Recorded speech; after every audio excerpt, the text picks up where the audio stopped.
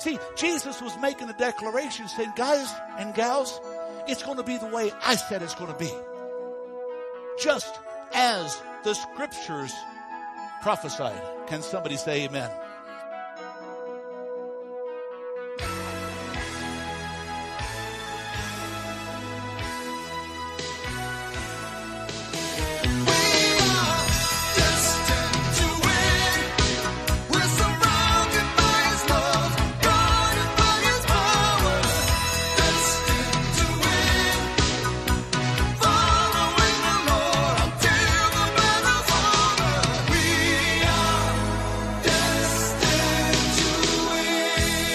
Welcome to the Destined to Win podcast with pastor and teacher Tim Masters. Pastor Tim is the senior pastor of Victorious Life Christian Center in Flagstaff, Arizona. I'm Joe Harding, inviting you to join us for worship services Sunday mornings at 10 at 2615 East 7th Avenue across from Cal Ranch. For more information on the ministries of Victorious Life Christian Center or to make a donation, visit us online at vlccaz.org. That's vlccaz.org. Now, with today's message, here's Pastor Tim Masters.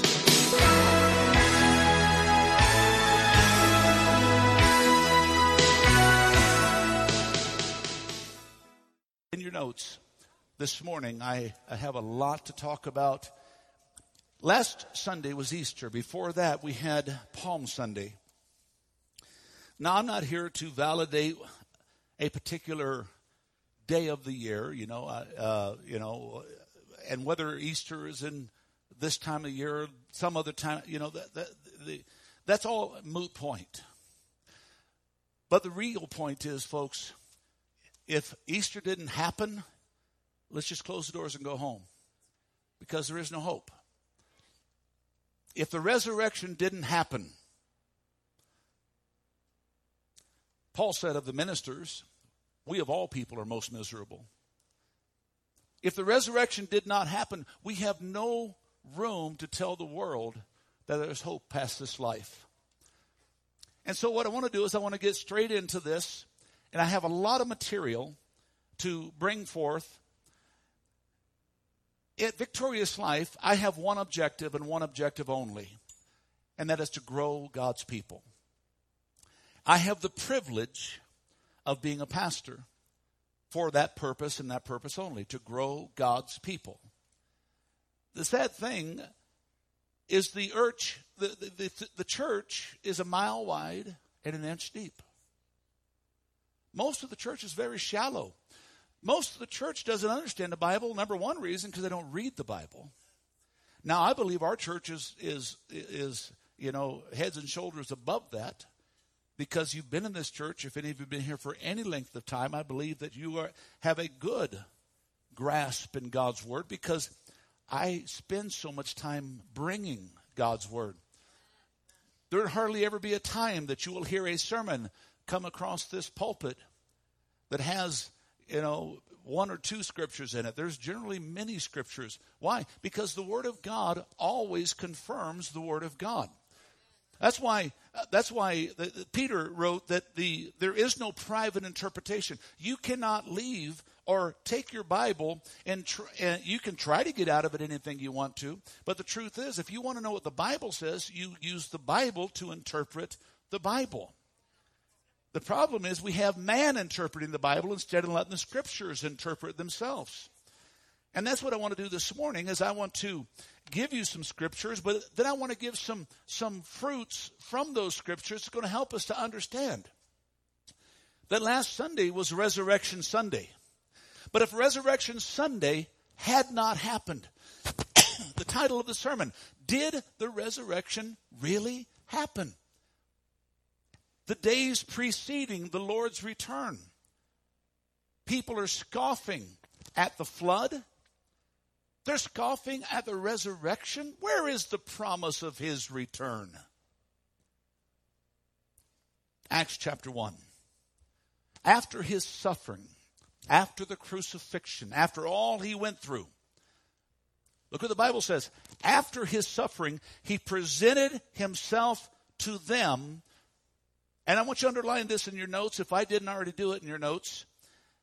I want you to underline these words, with many convincing proofs. With many convincing proofs of what? That he is alive. Jesus did that. Jesus did that. Now, hold on just a second. I got to stop. I brought this. I usually don't bring this up because it vibrates while I'm preaching. People are liking what's happening, and they're writing me and telling me. I want you to take your phone, and I want you to log in. Log in to Victoria. Let people know you're in church. Check in. That's what it's called. Check in. And let people know that you're in church today. Okay? Thank you. I brought that up here so I wouldn't forget. Check in and let people know you're in church. But don't just check in and say, check in. Talk about it.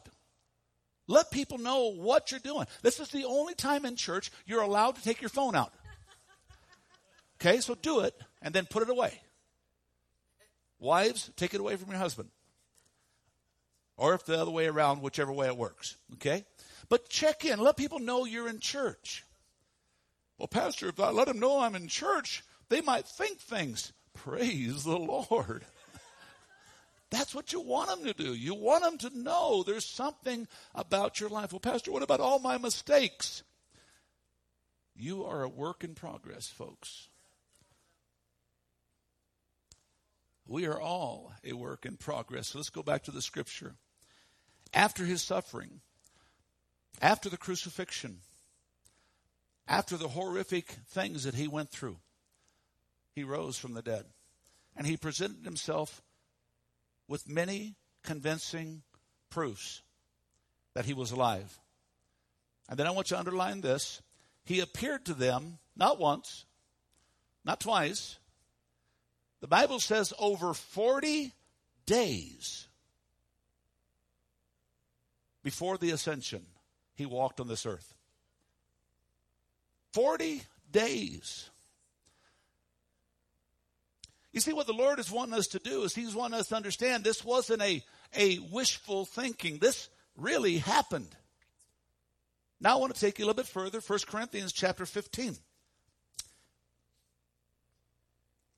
Let me now remind you, dear brothers and sisters, of the good news I preached to you before. You welcomed it then, and you still stand firm in it. In what? In the good news, that great declaration of the hope and the promise of God, the grace that God brought. It's this good news that saves you. If you continue to believe the message I told you, unless, of course, you believe something that wasn't true in the first place. Now, that's a whole sermon right there. If you hold on to this. Now, I want to go to the next phrase, and I want you to see it's on your screen. I passed on to you, what's the next 4 words say? What was most important. Now, listen to what Paul's saying. He's saying this gospel message that you've received, you need to stand in, you need to trust in, you need to believe in. But I'm fixing to say, that's Southern for I'm preparing to enlighten you. Okay. Work with me, Pam. That's yeah. He said, I'm preparing to enlighten you with the most important part of the entire gospel. Listen to what he says. And what had also been passed on to me. Now, I want you to pay attention. Thank you, Bob, for underlining. I want you to pay attention to this. Jesus died for our sins. Who said that? Who said it?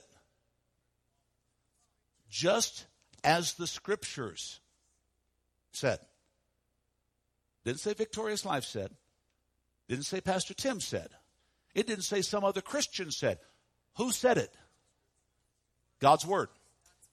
Okay? Jesus died for our sins, just as the Scripture said. He was buried and raised from the dead on the 3rd day. What's it say? You see, if you want to stand on truth, you got to stand in God's Word. I know people that go to church their whole lives and don't believe in the resurrection. I know multiple Christian denominations, Christian, that do not preach the resurrection. They preach the cross, but they fall short. Ladies and gentlemen, if all we have is the cross, we have no hope.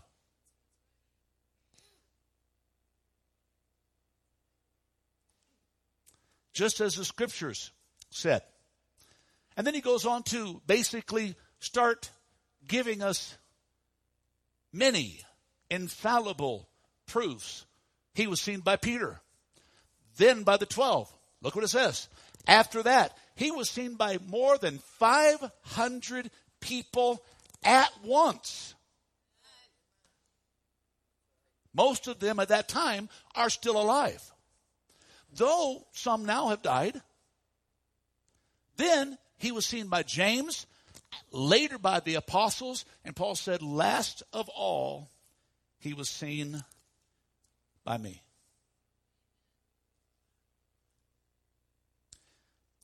Ladies and gentlemen, without the bodily resurrection of Jesus Christ,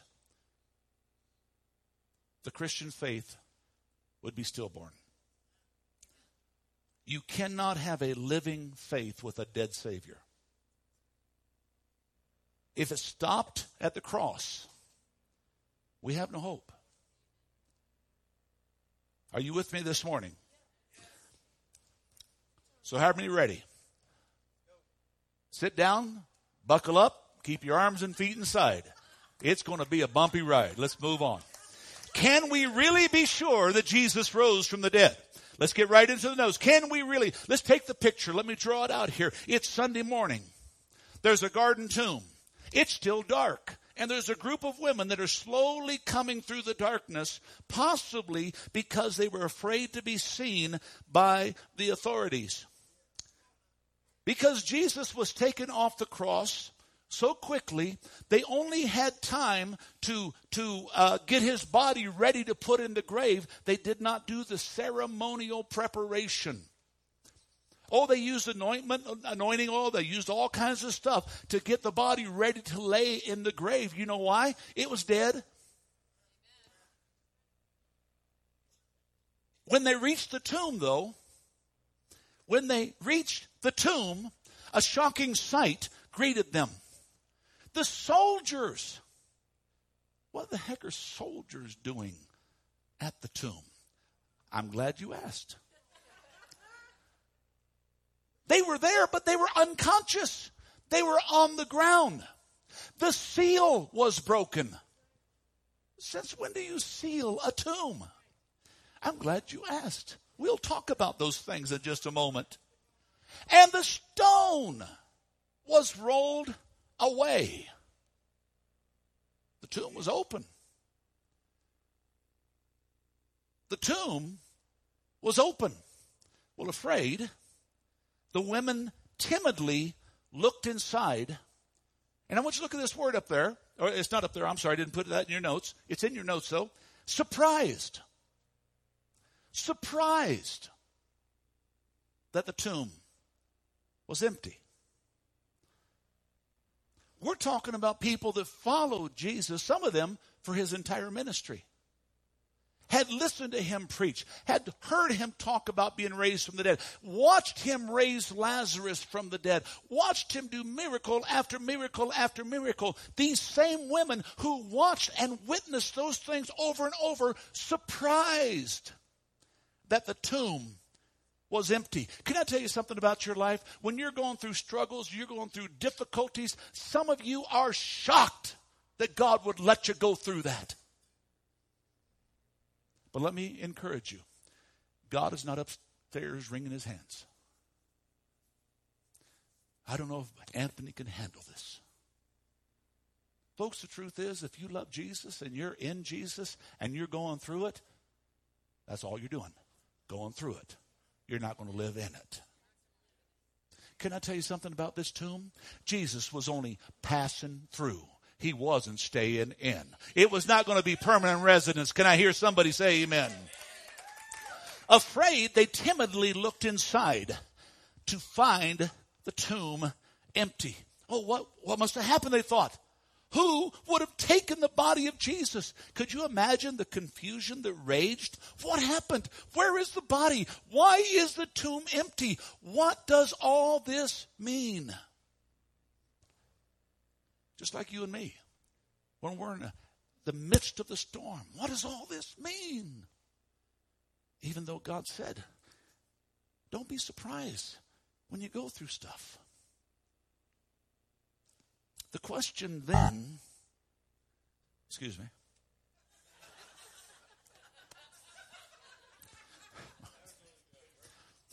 Yeah. Yesterday's pizza. Ella, what are you going to do? What are we going to do here? I'm sorry, Ella, I forgot to tell you, if I know your name, you're part of the sermon. Okay. Don't worry, Peggy, I'll get to you next. Okay. I'm sorry? Maggie? Well, I said Peggy instead of Maggie. Okay, I'll get to you next. And then I'll go down the line and get Richard, and then I'll get Scott, and then I'll get Twileen, and then I'll get Jim. You're the easy one. That's what I've heard. Yeah.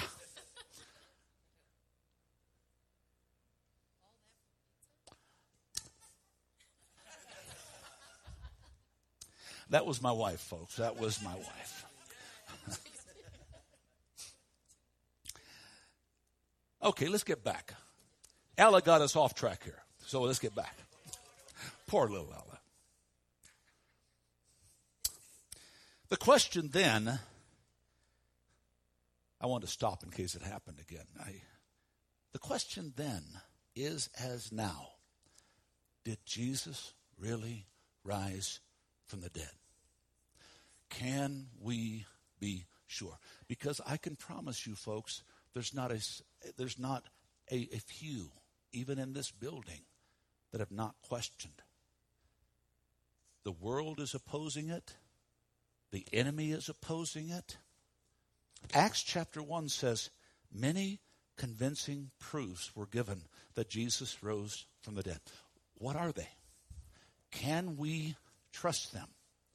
You see, this is the most important question, ladies and gentlemen, that has ever been asked. Why? For in the answer of this question lies the issue of what happens when we die. So this morning, I want to calmly, I want to carefully, and I want to succinctly go through and examine the evidence with you examining it with me. Why? Because we live in a fallible world. And perhaps you have heard a plethora of conflicting statements. And sometimes you wonder. You scratch your head and say, well, it is a physical impossibility. It is a natural improbability. But ladies and gentlemen, it is a supernatural reality. You've stepped out in faith, you believed, and you studied. Now, here's the opportunity to look at the evidence. What are the evidence? If there is some, what is it? Well, in looking at it, we must first examine the facts of the gospel accounts. Why? What the Scripture says is what makes the difference. So I'm going to give you some pieces that are revolving the situation that happened some 2,000 years ago. We're talking about a tomb. And the first thing that we see about the tomb, I'm bypassing Golgotha. I'm bypassing Joseph of Arimathea, who went to Pilate to ask for the body, that he could lay it in his tomb.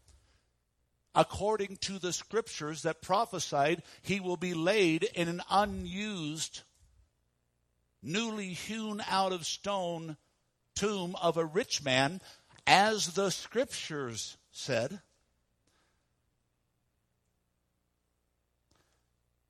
There was a Roman guard posted. Why? Why was there a Roman guard posted at the tomb of a dead man? Well, because the rumor had it that Jesus would rise on the third day. And so the Pharisees came to Pontius Pilate to stop the perpetrating of a lie that somehow he did rise from the dead. He went to Pontius Pilate and asked him to order a Roman guard to stand at the tomb. Now, go back. It doesn't take much. You can go back into Roman history and Roman culture. And this guard was literally made up of the best of the best. When they had a guard like this, it was literally usually made of 16 men. And these 16 men, they worked on 4 to 6 hour shifts. They would be in this tomb area. You would have 4 that were guarding the tomb, and the other 12 would be in preparation. They'd be sleeping, they'd be resting to where they come to where they have unbreakable guard. The best of the best.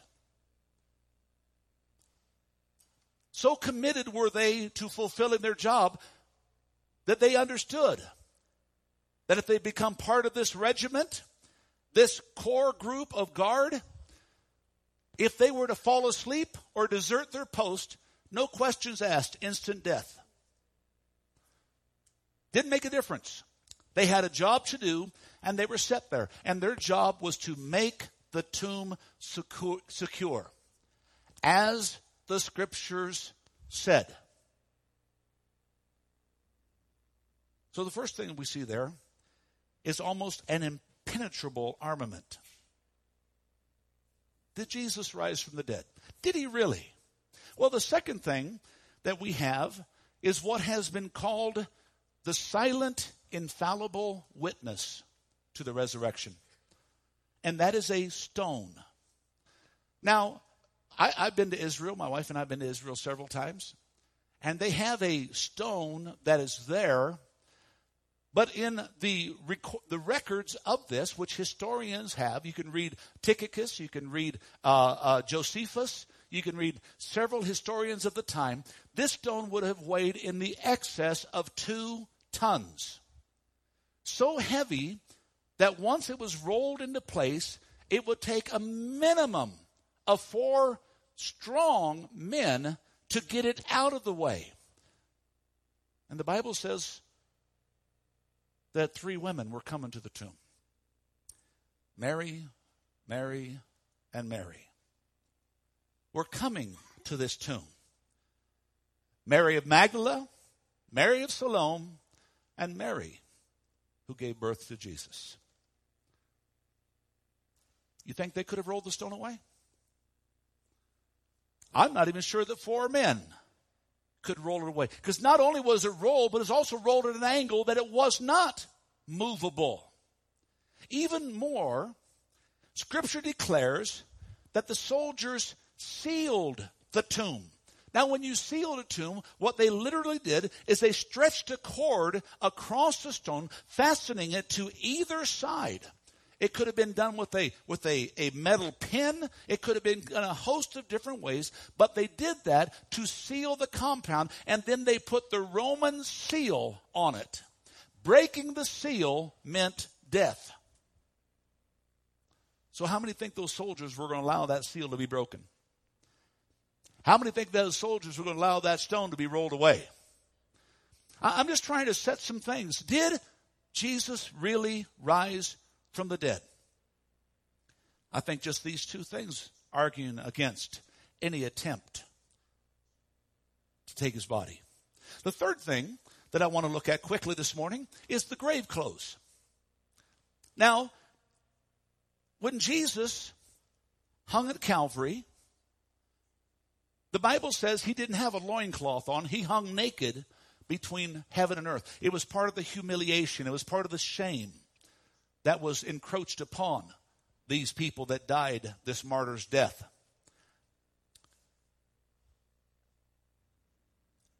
Luke and John specifically comment about going into the tomb.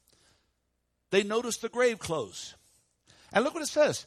They found the linen sheets still in place. with the cloth that covered his face folded to the side. Now, I'm not going to get into all of the stuff around the cloth folded to the side. But I am going to talk about when Joseph of Arimathea took the body of Christ, they took him and they formally wrapped him in linen clothes. They wrapped his body tightly. And then they put, depending on who you talk to, anywhere from 70 to 100 plus pounds of anointing oil for the sole purpose of putting that body in there for internment. The spices and the resins over the period of that time would have hardened to the fact that it would be like a cocoon around that body, much like a cicada or a moth or a butterfly.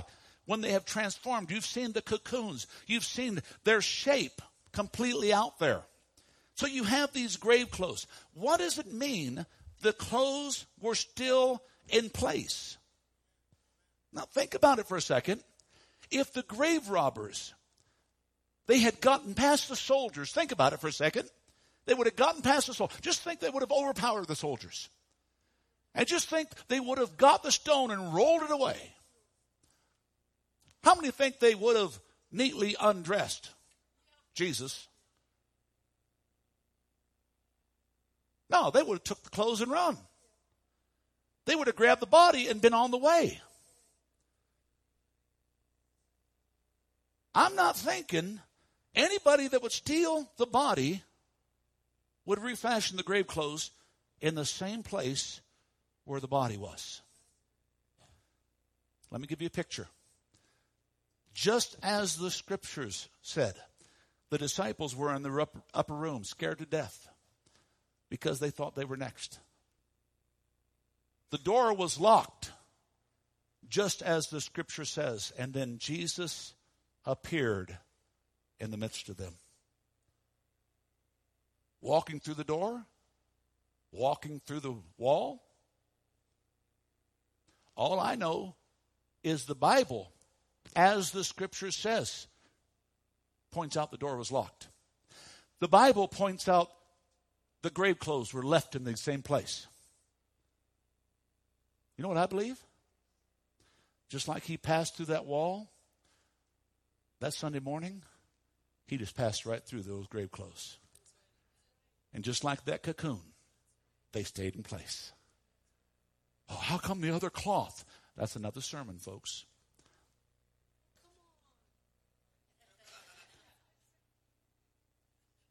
The next thing that I want to look at quickly, what about the empty tomb? What about the empty tomb? Couldn't Jesus have just walked through the stone? Couldn't Jesus have just shown up? No. Why? He proved, sinner and saint, he was alive. He proved infallibly he was alive. See, skeptics have never explained why. Now, I want you to think about this, ladies and gentlemen. They have never explained, denied, nor disputed the empty tomb. You see, folks, when Mary came that Sunday morning, the tomb was empty. When Peter and John arrived that morning, the tomb was empty. When the other disciples arrived that morning, ladies and gentlemen, the tomb was empty. When the Jews came to inspect the tomb, guess what? The tomb was empty. When the Roman soldiers woke up, they were scared to death. You know why? The tomb was empty. God wanted everybody to know. Oh, he stayed a couple nights, but that's not his residence. Can somebody get excited? Okay, calm down. All these centuries, over 2 millennia, they have never disputed the fact that the tomb was empty. Now think about it. Think about it. Think about it.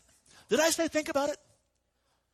Shortly after the crucifixion, the disciples were hiding. But listen, more than that, they didn't know what happened. But shortly after the crucifixion, the disciples were publicly proclaiming that Jesus had risen from the dead. If they were lying or hallucinating, ladies and gentlemen, all the authorities had to do was walk over to the tomb and say, guys, roll the stone back. We got to go get this body. And they're going to nail it up on a wall. And guess what, ladies and gentlemen? Christianity would have ended right then and there. But they went to the tomb and it was empty. They couldn't go get a body because it wasn't there. They got no answer to stand against the apostles' preaching. So you know what? The Jews were silent and Christianity still speaks today. Can somebody get excited?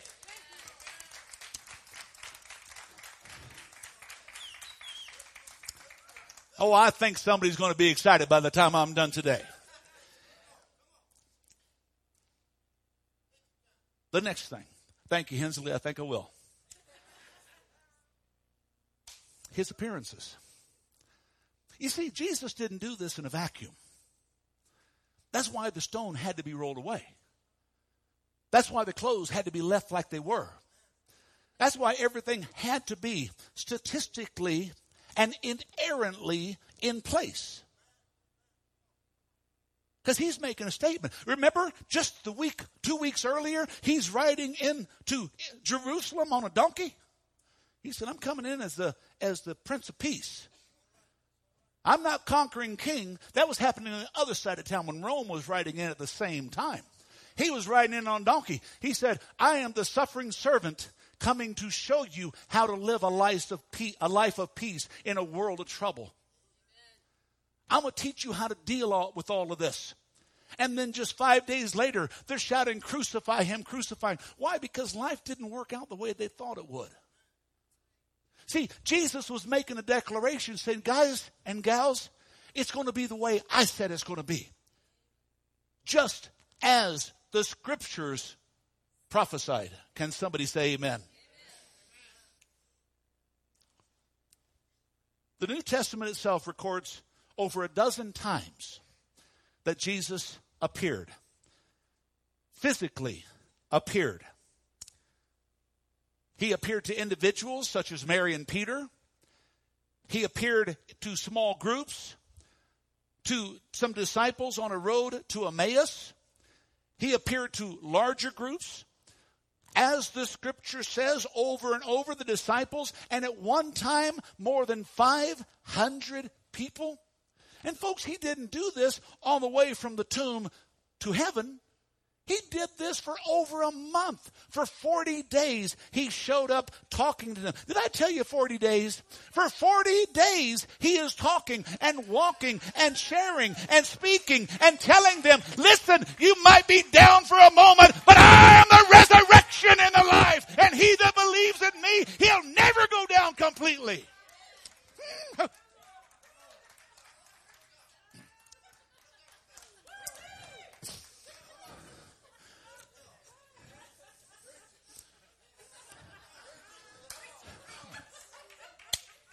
Come on, Cody. Cody sitting on the front row said, oh, I can't believe what that guy does sometimes.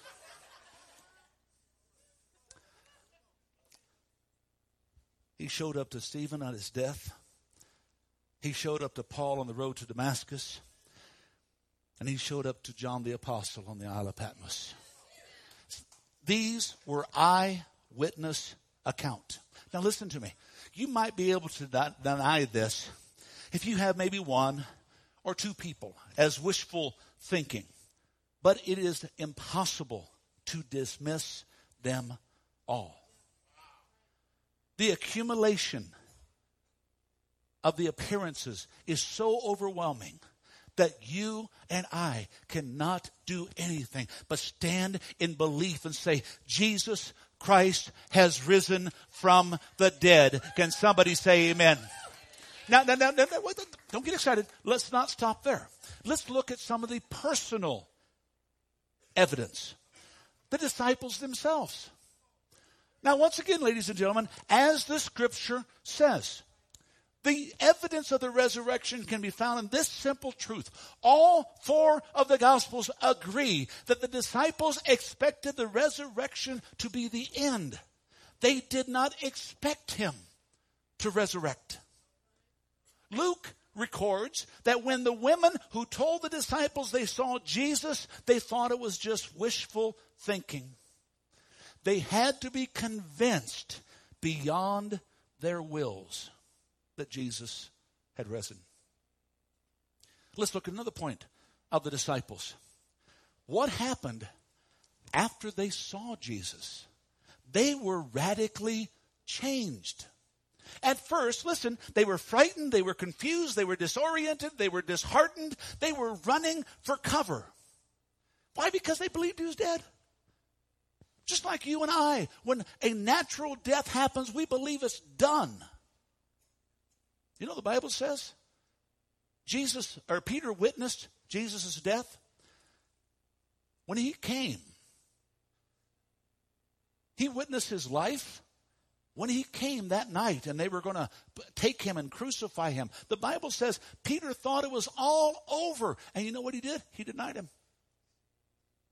He denied him. All the rest of the disciples stood at a distance, shaking in their boots. The only one that came close was the disciple Jesus loved, John the Apostle. I don't think it's by chance that he is the last one when Jesus appeared at the Isle of Patmos to give us the book of Revelation, because he knew John understood and got the big picture. Are you with me this morning? Only John came near. And as the scripture says, you know who it was that got Peter into the court? John. John is the one that got him in there just to listen to Peter deny. Those coming to the tomb fully expected to find a dead body. The two disciples on the road to Emmaus were walking away from Jerusalem. You know why? Their faith died. Just like they thought Jesus did. And the last we see, the disciples are huddled in the upper room. Doors locked. But just a few weeks later, these same disciples were boldly standing in the temple courts preaching that Jesus Christ is Lord of all, that he had risen from the dead, that he only is the way, the truth, and the life, and that nobody can get to heaven by him. Ladies and gentlemen, you don't radically change like that unless something radically has happened, like you've seen somebody raised from the dead. Can somebody say amen? So what changed these fearful demoralists into flaming evangelists, turning the world upside down with the gospel message? Ladies and gentlemen, there's only one credible explanation for such a radical change, and that is that they have seen a risen Christ, and they're shouting, he's alive, he's alive, he's alive. Okay, maybe some of you are still not convinced. Let me help you a little bit more. The final point. For 2,000 years, no one has produced convincing answer to one question. If he didn't rise from the dead, where's the body? Where's the body? This is the ultimate unanswered question. Where is the body? 2,000 years of history. 2,000 years of history. That question has never been answered. As I shared, been to Israel many times, and they're digging everywhere. And they're finding bones everywhere. But you know what they haven't found? They haven't found the bones of Jesus. He is victorious. And you and I stand victorious because he has risen.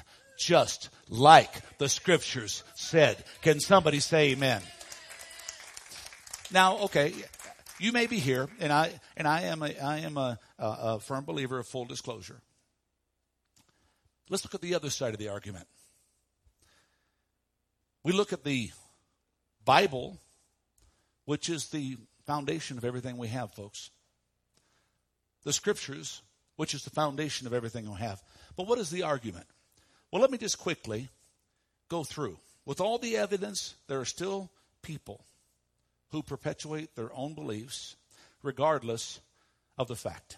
So I want to look at the main 4 theories that they speculate that prove that Jesus didn't rise from the dead. The first one, and maybe you've heard of these, is called the swoon theory. Now, the swoon theory, basically that word swoon is a fancy word for he fainted. So much weight and pressure and stuff upon him, he fainted. He didn't really die. He just fainted. Now, bear with me. I don't know how much of this I left in your notes, but I'm going to read what I wrote in my notes. And I want to examine the logic of this theory. Are you ready? He was presumed dead. Presumed dead. He was taken from the cross, wrapped in burial sheets so tightly around his body, anointed with some 75 pounds of embalming spices. He's dragged through the twilight, laid in the tomb, and left for dead. The heavy stone was rolled into place and then sealed, and a Roman guard was placed at the front of the entrance. But he just fainted. So somewhere in the middle of the night, he aroused from his stupor. He found himself wrapped in the shroud in pitch darkness in the tomb, managed to unwrap himself from all the sheets and put them nice and neatly back into a body form, stood up and somehow rolled the stone away from the inside, walked out, and fighted the entire battalion and squad of Roman soldiers to make them pretend like they're asleep. And after it all happened, he appeared in perfect health without spot or wrinkle before Mary and says, "Hey, what you doing?"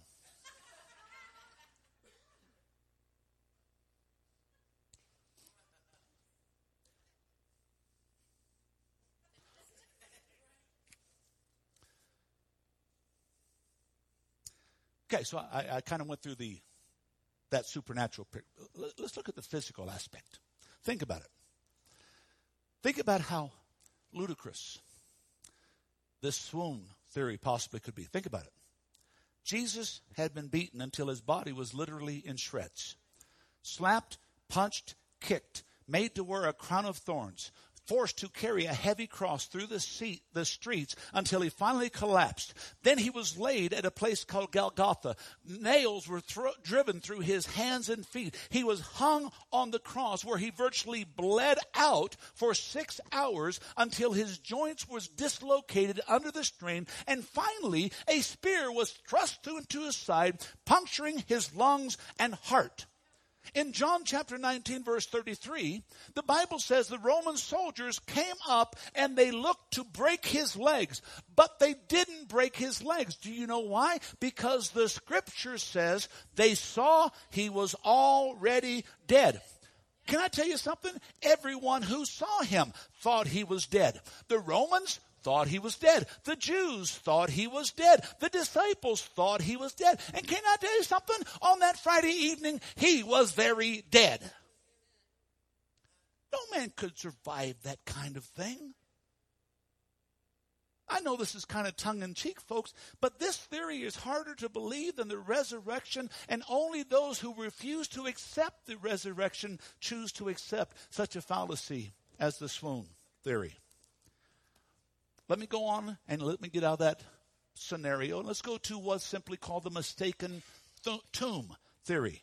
Here it suggests that they came because it was during the dark of night. They came and they wound up at the wrong tomb. They found a gardener, and the gardener says, "The guy you're looking for isn't here. He's somewhere else." Now, ladies and gentlemen, this ingenious theory has one gaping hole. The sun's going to come up. And they're going to realize they're not at the right tomb. Am I doing okay so far? The third thing is what is called the stolen body theory. Now, this is the one that is hung around the most. The stolen body theory. In Matthew 28, they say this is the very first alternative to the resurrection. Yet it fails to answer the supreme question, who would steal the body and why? Now just think about that for a second. Who would steal the body and why? Why? And let's just logically, why would the Jewish leaders steal the body? They wanted Jesus in that tomb at all cost. Why would the Romans steal the body? They didn't care one way or the other. Why would the disciples steal the body? They weren't even expecting a resurrection. Well, Pastor, how do you know that? The women were coming on that Sunday morning to anoint a dead body. Oh, okay, well, let's just say the disciples. How would the disciples overcome the Roman guard that are the best of the best? How would they? And what would they do with the body? And their lives hung in the balance. Why would they steal the body to perpetuate it if it was a lie? Because they're going to die.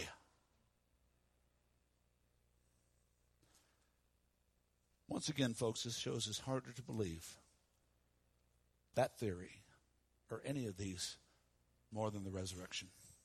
Let me go on here quickly.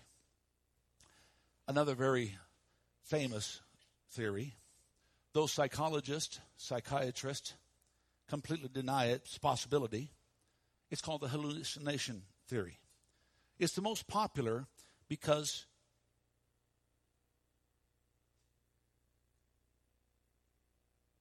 people get caught up in this, I want it to be something, this wishful thinking. It suggests that, yes, Jesus actually died. But the disciples wanted to believe that he rose again so badly that they mass hallucinated. Once again, the New Testament makes it clear that they were not even expecting Jesus to rise from the dead. It wasn't even a passing thought. He's dead. And when they heard he was alive, according to the book of Luke, Matthew, Mark, they did not even believe what they were hearing. So let me just dissect this theory real quick as we begin to wrap this up. In this theory, hundreds of people supposedly had precisely the same hallucination at precisely the exact same time, even to the place that modern psychiatry says this is impossible. It cannot happen. Besides, the Gospels and the Acts show that Jesus, listen to this, did not just appear to the disciples.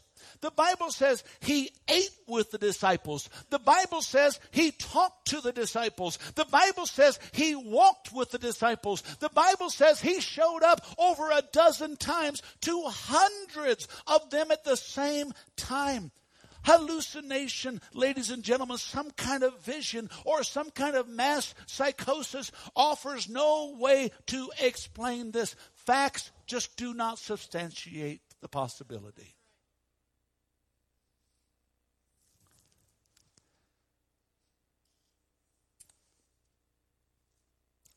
How many think Jesus really did rise from the dead?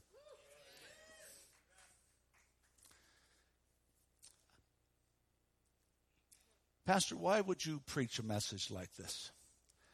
Because I know we all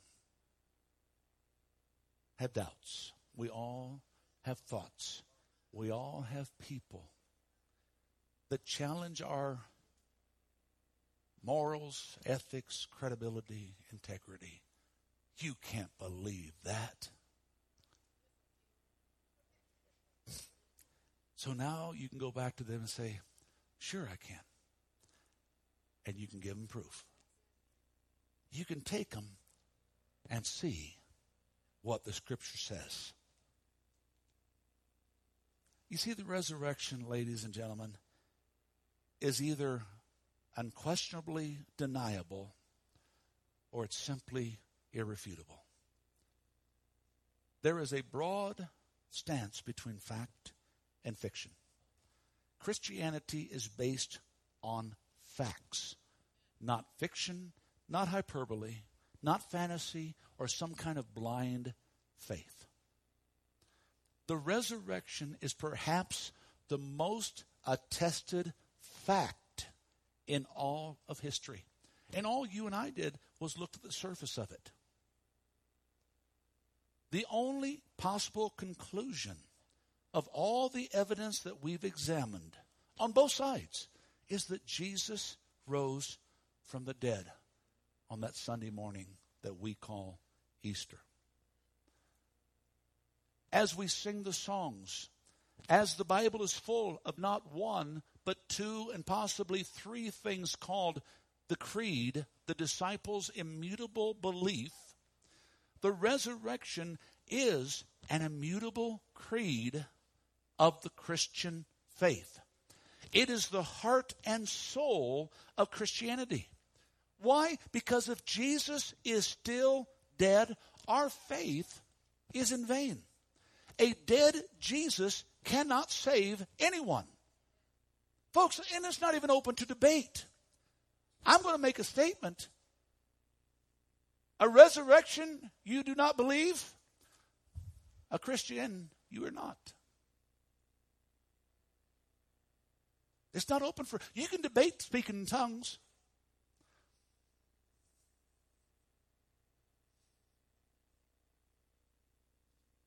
You can debate when the rapture is going to happen, but you can't debate the resurrection.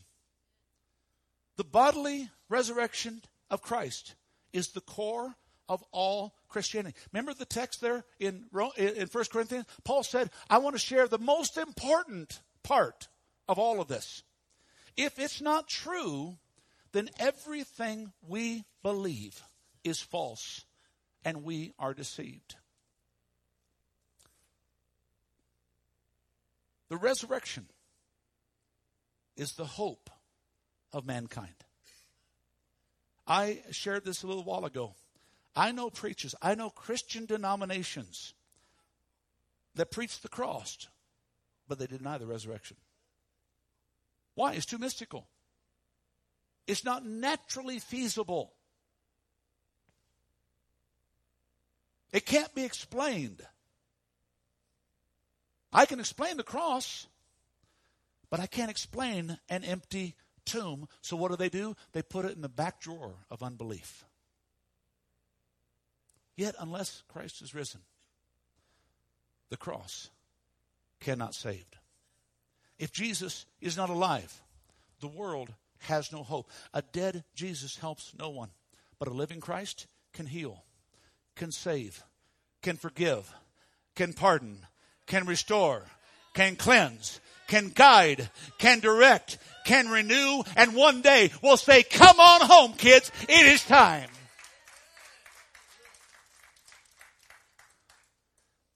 It's the resurrection, folks, that gives us the ability to face death.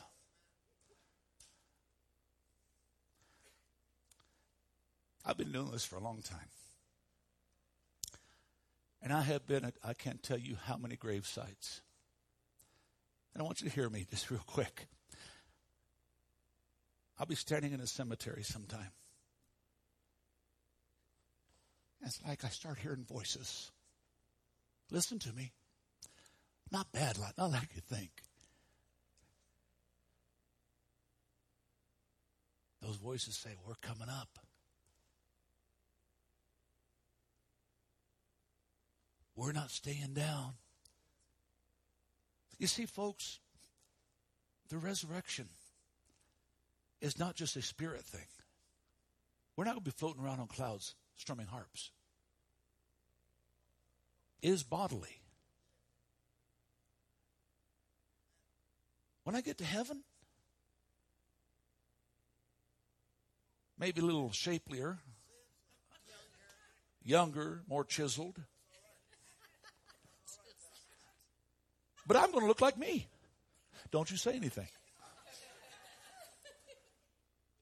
I'm going to recognize Cody, and Cody's going to recognize me. You know, the Bible says, a little further down there in 1 Corinthians, it says one day, in a moment, in the twinkling of an eye, we're going to be changed. This mortal is going to put on immortality. This corruptible is going to be put on incorruption. And we will be changed. And that same body that went through those grave clothes, and that same body that walked through that locked door is the same body that you and I are going to have. You know why, ladies and gentlemen? Because he rose one day, you and I are going to raise again. I want the worship team to come. I declare to you today that because Jesus Christ is alive, we are alive. But ultimately, it boils down to this. We have to make a decision. Do I believe? Thanks for putting that up there, Bob. Do I believe? You and I must make a decision. For millennia, people have had to make a decision. Am I going to believe what I physically wasn't there to see? We've had Palm Sunday, we've had Easter Sunday. And very specifically today, the question is asked, where do you stand on the resurrection? Bob reminded me of this. Thank you, Bob, if you put that on the screen. I've had a lot of people over the years, pastors, say we can't correlate this 3-day thing. Because Jesus died on Friday and he resurrected on Sunday. The last I counted, that's 2 nights. 2 days. And not even complete days. But what you have to understand is we're not talking about the Gregorian calendar. We're not talking about the American calendar or the calendar of today. We're talking about the Judaic calendar. Our calendar works on solar time. Their calendar works on lunar time. Jesus, day 1, night 1, started at 6 o'clock Thursday. The Last Supper. Jesus was betrayed. Jesus, for those of you that went to Israel with us last year, we went to the place that he was lowered into the pit, according to Psalm 88. He was lowered into the bowels of the earth. First day, first night. Day 1 ended at sundown on Friday. Day 2 begins at sundown on Friday. So we got day 1, night 1. Translate, now go over to day 2. Saturday starts at sundown on Friday. Ends at sundown on Saturday. All day. Now I could take you into the preparation. I could take you into preparing the lambs and so on and so forth. But for sake of time, I won't do that. So now you have day 1, night 1. Day 2, night 2. Now understand that in Judaism, any part of a day concludes the day. You can have 1 hour of that day, and as far as they're concerned, it's a whole day. It's not like we do today. Well, yesterday was a day, and today's a day. Any part of the day represents a day. This is how we get the picture, folks, where the Bible says 3 days and 3 nights. So you have day 1, night 1. Day 2, night 2. Day 3, night 3. Started when? Sundown. So you got Thursday night, Friday night, Saturday night. 3 nights. Friday, Saturday, Sunday. 3 days. Does that help anybody? I just thought I'd throw that in there. The picture, ladies and gentlemen, that we have to grab a hold of, the resurrection is not negotiable. Paul said in our text if you keep believing.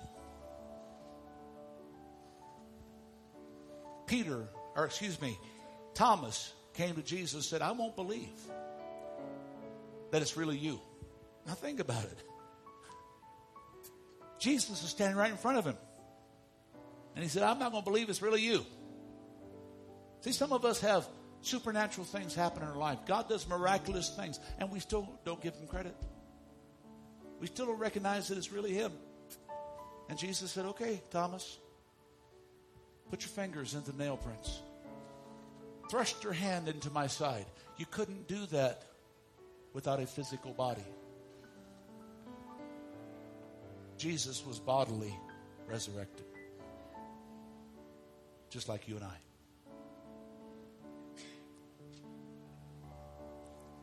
I have Christians that have told me the virgin birth doesn't make a difference.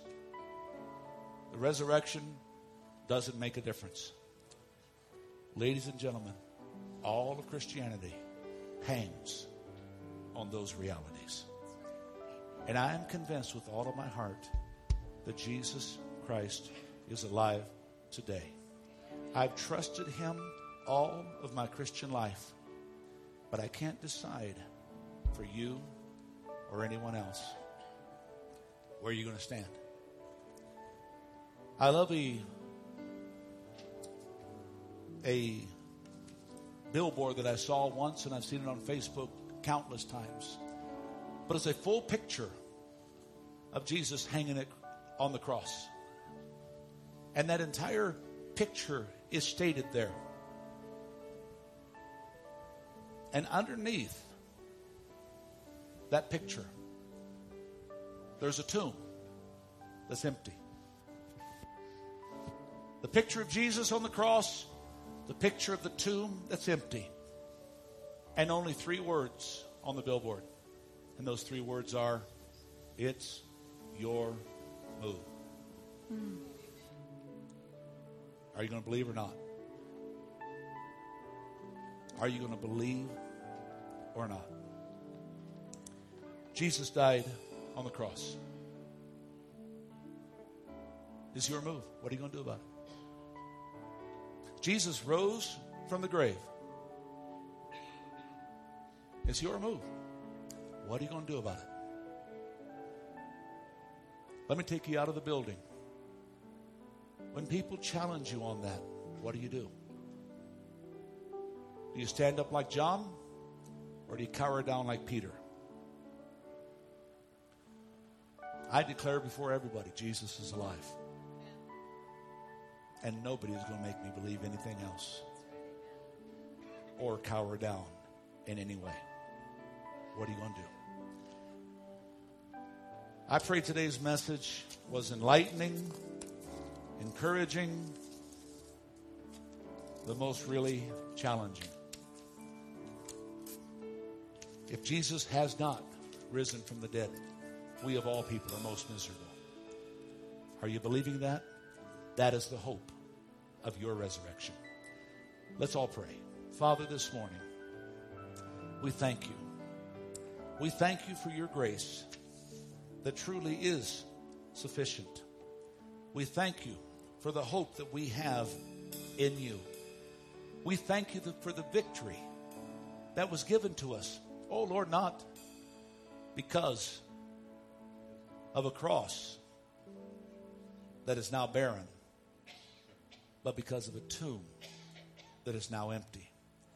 You took all the sins of mankind from that cross and you buried them in hell. And 3 days later, you stepped out of that tomb. And he said, I am the resurrection and the life. He that believes in me will never die. Do you believe that just as the scriptures say? That's the question this morning. All over this building, maybe you've struggled with the resurrection. Maybe you've struggled with your faith. Maybe you've struggled with standing in Christ. It's time to do like doubting Thomas. Don't doubt anymore and believe. I want to open these altars as we sing. You have something this morning that you're struggling with, you're dealing with, God says, I want to meet you right where you're at. Today is your day. Today is the day to bury that past and to be resurrected in newness of life. That's what it's all about. What Jesus has done. Because of what he did, you can do it too. Amen. These altars are open. Open the eyes of my heart, Lord. Thank you, Lord. Open the eyes of my heart. I want to see you. God, we thank you today, Lord. I want to see you. Open the eyes. Open the eyes of my heart, Lord. Open the eyes of my heart. I want to see you. I want to see you. Open the eyes. Open the eyes of my heart, Lord. These altars are open. Whatever it is you're facing, whatever you're dealing with, today's the day of salvation. Today is the day that God wants to bring victory to your life. I want to see you. Whatever it might be, come on and play in these altars. And say, God, just like you hung it on the tree, I want to hang my life before you. And just like you buried it in that tomb, I want to bury it and leave it and raise victorious. These altars are open. I'd encourage you to come that we can see today. See you high and lifted up, shining in the light of your glory. Pour out your power and love as we sing, holy, holy, holy.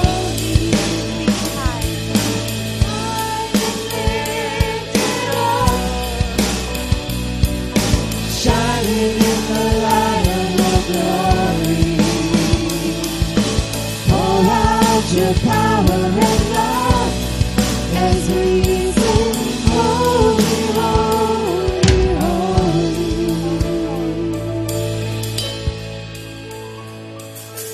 Holy, holy, holy.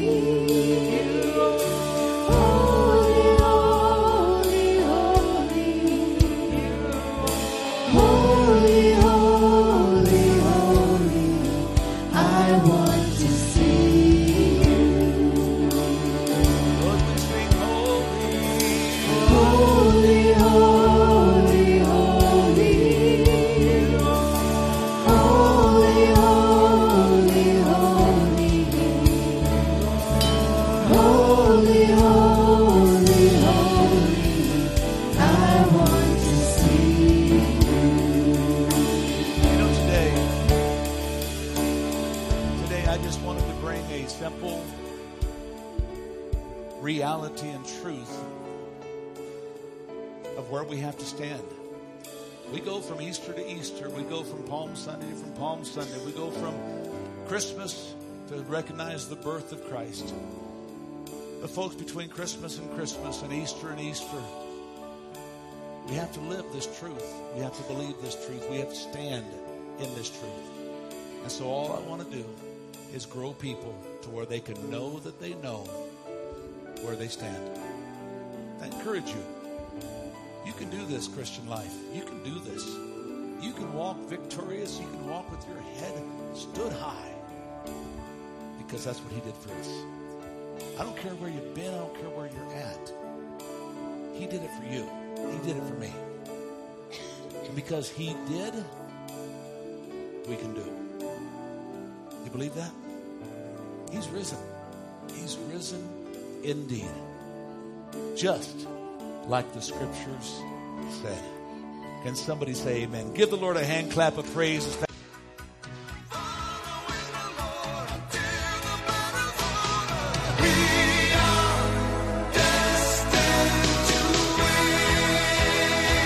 Pastor Tim Masters with this week's message on the Destined to Win podcast.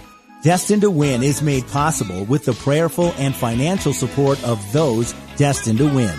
To donate online, visit vlccaz.org. That's vlccaz.org. Destined to Win is a production of Victorious Life Christian Center, with services Sunday mornings at 10 and Wednesday evenings at 6:30. Join us at 2615 East 7th Avenue across from Cal Ranch. I'm Joe Harding. From Pastor Tim Masters and the congregation at Victorious Life Christian Center, you're invited to join us here next week for another edition of the Destined to Win podcast.